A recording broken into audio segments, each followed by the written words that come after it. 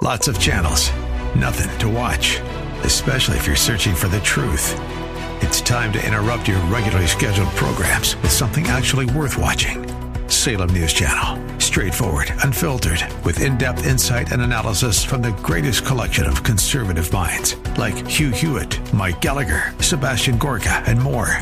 Find truth. Watch 24/7 on snc.tv and on Local Now, Channel 525. Welcome to Silicon Valley Business Connections, brought to you by the Silicon Valley Black Chamber of Commerce, where diversity and opportunity are one. From education to employment, entrepreneurship to innovation, this program is your weekly connection to the latest trends and opportunities taking place all across Silicon Valley. Host Carl Davis Jr. talks to the rock stars of Silicon Valley and offers you engaging interviews and insights from local, regional, and internationally acclaimed business leaders, entrepreneurs, and community leaders to help you stay connected. Now, here's your host, Carl Davis Jr. Welcome to Silicon Valley Business Connections. Hi, I'm Carl Davis Jr. I'm your host, but I'm also the president of the Silicon Valley Black Chamber of Commerce, where we help all small businesses start, finance, grow, and even exit their businesses. We're located at 25 North 14th Street, downtown San Jose, or you could reach us via the web at blackchamber.com. In studio with me today is my good friend, producer, and co-host, Mr. Carl Big Papa Welsh. How you doing, Carl? If I was such a good friend, you'd have bought me breakfast yesterday instead of making me pay for my own pancakes. But that's all right. That's all right. Not that's that all type right. of a friend. I think we got a great show today. This is going to be a powerful interview today. Yeah. We got a full studio, so I'm looking forward to it. Yeah, we have a very special guest in today. We have a California senator in our studio today, Mr. Jim Bell. Jim. Hi there. Yeah, we heard the crowd going, yeah. How you doing, Jim, today? We're doing good today. Well, Jim, we want to find out a little bit about you, how you got to become a senator, because that's very important to our listeners. We know that politicians are people, too. So people really get inspired when they hear your story, how you got to where you're at. So we really want to start with you sharing that. Well, I'm a native of San Jose. I grew up in San Jose, and I got 9 brothers and sisters. Wow. And so we're a big family, and ended up going to San Jose State and studying urban planning and things like that. And that's how I got involved in politics, city council, and then a county supervisor. I paid my way through college working in farm worker. Wow. So I did that for actually 10 years, hoeing vegetables and picking various fruits and vegetables. Wow. So I have that experience, and county supervisor, and then I got elected to the state assembly, and last 5 years I'm a senator representing San Jose and 1 million people in that area. Wow. What a story, huh? That's very encouraging for any of our listeners. You know, people think you just start off with the gift, that you're handed something like that. What a wonderful story about working. Where are you going to go after you leave the Senate? Is there anything you're thinking about doing after that? I'm listening to my wife about what she wants to do. That's the first thing I'll say. But I'm looking at other opportunities. I hope we will have a president possibly that I can work with, new governor, and possibly in local government, local politics again. I might do that. So I haven't made up my mind. That's good. Well, we want to keep people attached to Jim Bell. Mm-hmm. Jim is actually up there in Sacramento now, but he's the chairman of what, Jim? The Transportation Committee? I got 2 chairmanships. I'm chairman of the Transportation and Housing Committee, so we've been working hard on transportation and housing the last few years, especially homelessness. And then I'm also chair of the Senate Select Committee on mental health and substance abuse, so I work on those issues as well. How do you feel when people think about, housing and homelessness, how do you feel you're progressing on that? And dive into it as much as you want. It's a very complex issue, and we have to solve it by not just one big answer. We have to look at a lot of different things. So we got to look at it like the short term, getting people off the streets, and then we have to provide transitional housing, maybe a bridge for people, some kind of bridge. And then permanent, stable housing, affordable housing has to be increased. We have to have more affordable housing, especially in the Bay Area. Yeah, it seems kind of hard. How does the mental health work within that, all of that as well? Well, I've been working on the mental health thing for all my life, basically, in my public career. And personally, I feel that it starts with maternal child health. Mm-hmm. Having good, healthy babies makes good, healthy kids, and that starts the growth process. But I think everybody realizes that there's genetics, other kinds of trauma-induced things that happen. A lot of my friends came back from Vietnam. They had mental health problems. Substance abuse problems actually go with mental health problems in some cases. So we have to deal with it as it goes along. We have to have a full continuum of care. And we don't have that now, quite frankly. And we're trying to increase the support for that, and it's been very difficult. Politically, mental health is not a popular issue. Drug abuse is not a popular issue. Yeah. But we're trying to raise the consciousness and reduce the stigma of caring for people with behavioral problems. And, I have several bills this year I'm working on, and next year with the new governor, we'll see what happens. He has I'm assuming Gavin Newsom will be elected, so I'm a Democrat. But he's actually written a 9-page paper on mental health, so that's a good sign. So I hope that we can have care for people, but when we talk about mental health and people on the streets, housing first, regardless of whether or not they're substance abusers or having certain problems, we have to house them first. Mm. So we need more housing for homeless, and we have funded that. We have Proposition 1 and Proposition 2 on the ballot. Are those bonds? Those are one's a bond, one's a $4 billion bond, Proposition 1. Proposition 2 is to use existing Mental Health Services Act funds to provide $2 billion of housing for homeless mentally ill. So we urge support for those two measures. So explain to us, if you don't mind, how does the bonds actually work? Because I think that's one of the best ways that that the state raises money in order to help pay for things like roads and housing. How does that normally work? And yet, Jim, fiscally responsibility of you have too many bonds in California, bond rate will go down. Yeah, I think that's true. And we're okay with these bonds. The treasurer supports them in terms of this. And the bonds basically are borrowing. It's a 30-year borrowing at a tax-exempt rate, which is quite low. And it is used to finance the construction of affordable housing. When we do say $3 billion bond, we actually get $4 for every dollar we put up in federal tax credits. So it's a really good deal in terms of housing. It's unlike other bonds. Housing is a private sector activity. These bonds will create 137,000 jobs and 50,000 housing units, we estimate. So we think these bonds are going to really help attack that affordable housing problem in California. How do you look at Silicon Valley? When you think of the corporations, is there some public-private partnerships that you envision that would really be good that Silicon Valley could step up and partner with you? Well, on the housing front, we did create a thing called the Silicon Valley Housing Trust. That was created about 15 years ago, and it's a place where local governments, the state, and private sector donations come in, and then they grant money to affordable housing projects and projects for homeless people in Silicon Valley. So the Housing Trust is a 501c3 entity, and their only dedication is to building housing. So they work with the banks, and they get private sector investment. Like I said, federal housing tax credits. We see a lot of projects for homeless, veterans, and so forth. So we want to transition a little bit from housing into transportation, which is something huge for you and me as a chamber president. We would definitely want to talk Talk a little bit about that. How do you see transportation, the SB1, I guess it is, the $5-something billion a year that's going to be spent here in the state of California?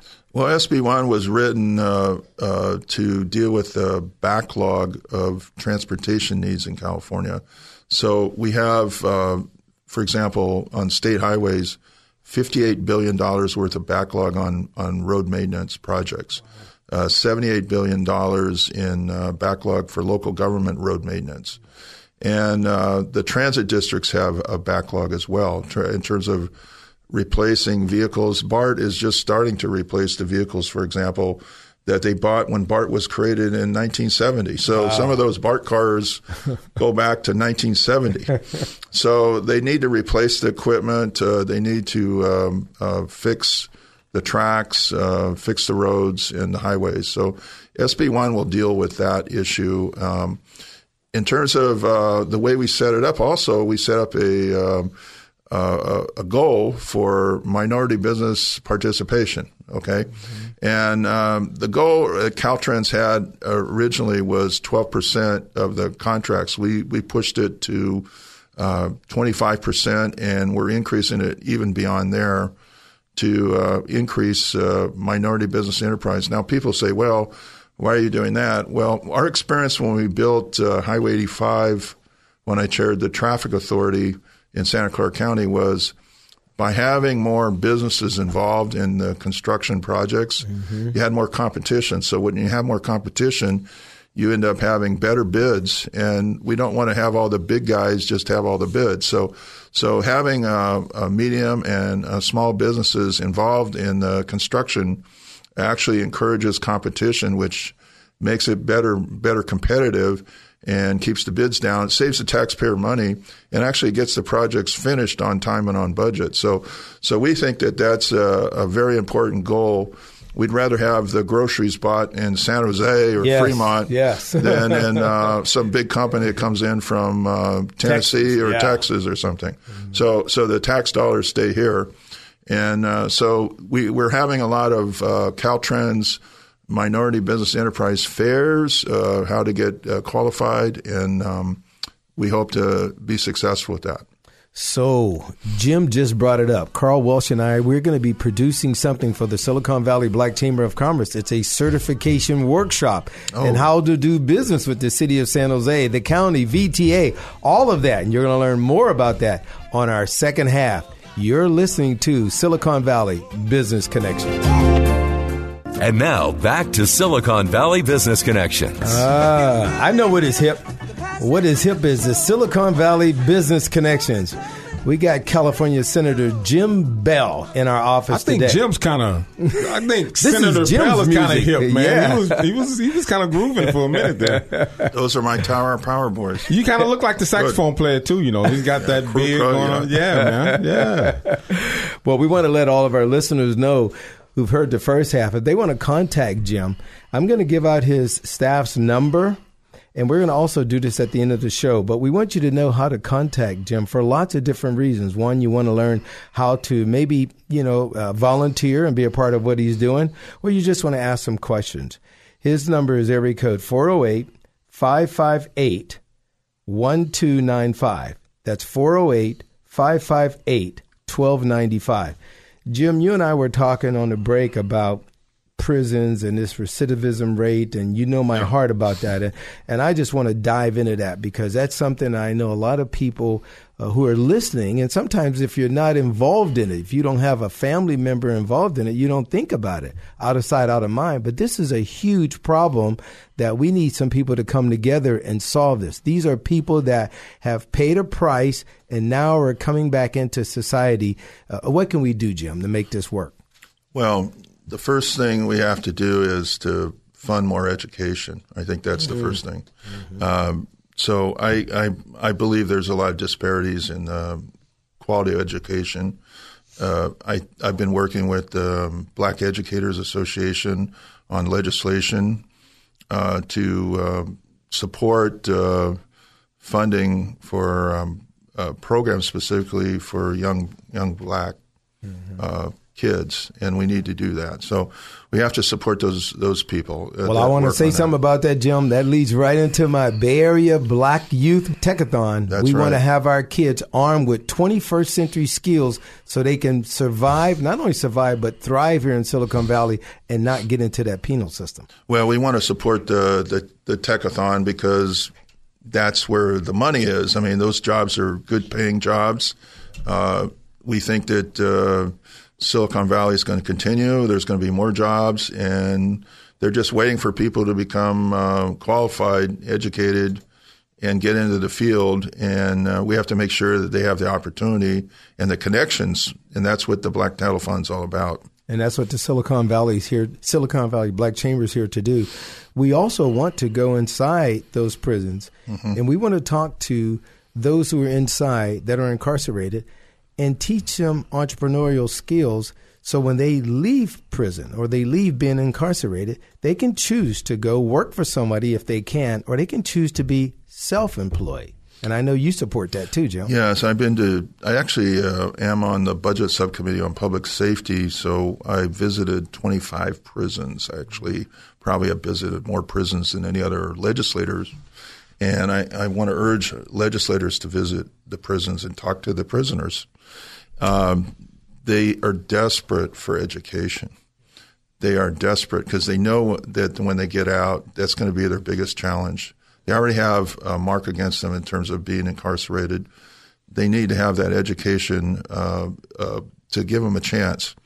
And we need to have those programs in the prison, preparing them to get out effectively. We did this bill this year on this SB 825, which is a pre-apprenticeship program that allows job skills to be obtained in the prisons for a pre-apprenticeship for construction trades, because we're going to have SB1, the construction. Those could be pretty good paying jobs. You go in and in a year you're making like $27, $28 an hour, and then you work your way up to $40 an hour. Construction trade jobs have benefits and retirement and so forth. So we think that this is a first step. We need to have the community colleges and the GED programs, as well as the business training programs that you're talking about, with the Black Chamber going in, small business development, because a lot of those prison inmates are pretty darn smart. You should talk to them, and you'll find out that these people would come in and they would be productive members of society, except for maybe one millisecond mistake that they made, or something happened in their life, and then a little thing happened, and all of a sudden they're arrested and put in prison. So I talked to one kid from San Jose that was in the Mill Creek prison, and he was 23, and I think what happened to him is he didn't pay his parking tickets. He got a warrant out. He went to county jail, got in a fight in the jail where there was a big rumble between different gangs or something. He was in the middle. He wasn't in a gang, but he got in the middle of it, and he got convicted of a fighting in the jail felony. Has 8 years in prison now. Isn't it just terrible? For one little thing happened like that? I mean, you got. And he was trying to get his community college degree. Isn't that crazy, Jim? I mean, if we don't do this right, you actually can have someone go into prison, and instead of getting a good skill that he can use when he gets out, learn to be more of a better crook. There is another problem, and that's the overrepresentation of the African American black. I'll give you the numbers here. Yeah. In 2016, the male population. California male population of African American was 6%, 29% in the state prison system. Now it costs $90,000 a year to put somebody in the state prison. $90,000 a year. So I think what a waste. And how much does it cost for educating someone? Well, you can probably get federal funds and so forth. So probably for the $90,000, you can do about 8 or 9 students at 12. Right. Yeah. Same cost. Yeah. So this is 2018. Why is it so complicated to think about some of the things that you're talking about? Why haven't they done it to this point, and why haven't it been done at this point? Why is it so complicated to educate prisoners that are in prisons? Why do we see it's okay to pay $90,000 to incarcerate when it only takes $10,000, $12,000 to educate and give them better opportunities? Is it something about business in prison, Carl? Yeah, wow.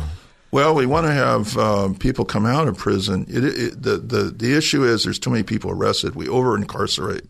There's people in the prison that probably, if they had a community option or something like that, would have been better placed in a community option. We have the bail reform bill that passed, eliminating cash bail in California. That's going to help. That's huge. We have my bill on the governor's desk right now for pretrial diversion, where somebody with a mental health issue. We got too many people get put in prison because they have mental health issues, not because they're criminals or doing something. So, and then just the police use of force and some of the cultural competency should be included in our police academies. Cultural competency. I like that. That's exactly what it is. That's what it is. It's like understanding various cultures and understanding their role as police officers and what the true meaning of making the community safe is. Right. Well, I like that. Well, he led something in his use of force. And we were talking about that earlier. Isn't there something you're working on, Jim, about this use of force thing? And tell us about the history of this use of force stuff. Well, the use of force law in California is been discussed this year in the legislature. It was AB 930 by Assemblywoman Dr. Shirley Weber from San Diego. And Dr. Weber introduced a bill to define the use of force in a constitutional way that's showing the police department what the proper guidelines were for use of force and use of force in their actions as police officers. The state law right now on use of force goes back to 1871. It actually hasn't been amended since 1871. For some reason, I don't know. There was always some reason, but I'm just telling you that law is unconstitutional. That law does not meet the constitutional rules passed by the Supreme Court in many case law that has been happening on the use of force of police. So the police don't even use that law. We don't even have a law on use of force. It's the constitutional precedents that we're using in guiding our police departments. So we need to establish a use of force law in California that is fair, that reduces the use of force, that looks at other options before police use force on a person.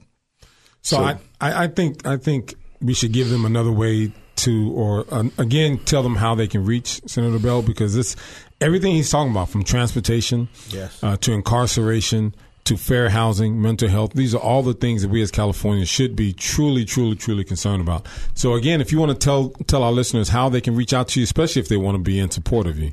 Well, go ahead. I was going to do the website too, but I'm going to give them that phone number again, Jim. It's 408-558-1295. And then you can also reach him at Jim Bell's got he's got this one where it's JimBell.com. JimBell.com. Yeah, JimBell.com. That's a good one. We probably got about 30 seconds, Jim. Is there anything that you would like to kind of summarize and where you're doing and what people can do to help you? I'm a guy that picks out issues that are not easy. I'm doing this drug and mental health, and I would like to see free drug treatment for everybody, and we should have programs in the schools and for mental health and drug treatment, and we should have free drug treatment in California that would help us make our community safe and make our people more productive, have opportunities.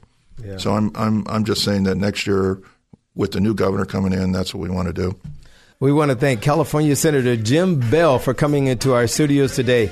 And at the end of it, we always say, stay connected. You're listening to Silicon Valley Business Connections. You've been listening to Silicon Valley Business Connections with Carl Davis Jr. and brought to you by the Silicon Valley Black Chamber of Commerce. More information about today's show is available by going to the Chamber's website, blackchamber.com. That's blackchamber.com. or call 408-288-8806. That's 408-288-8806. Copies of our podcast are available online at blackchamber.com. If you would like to know more about a specific guest or make recommendations for upcoming guests and topics, email info@blackchamber.com. Keeping you connected. Silicon Valley Business Connections.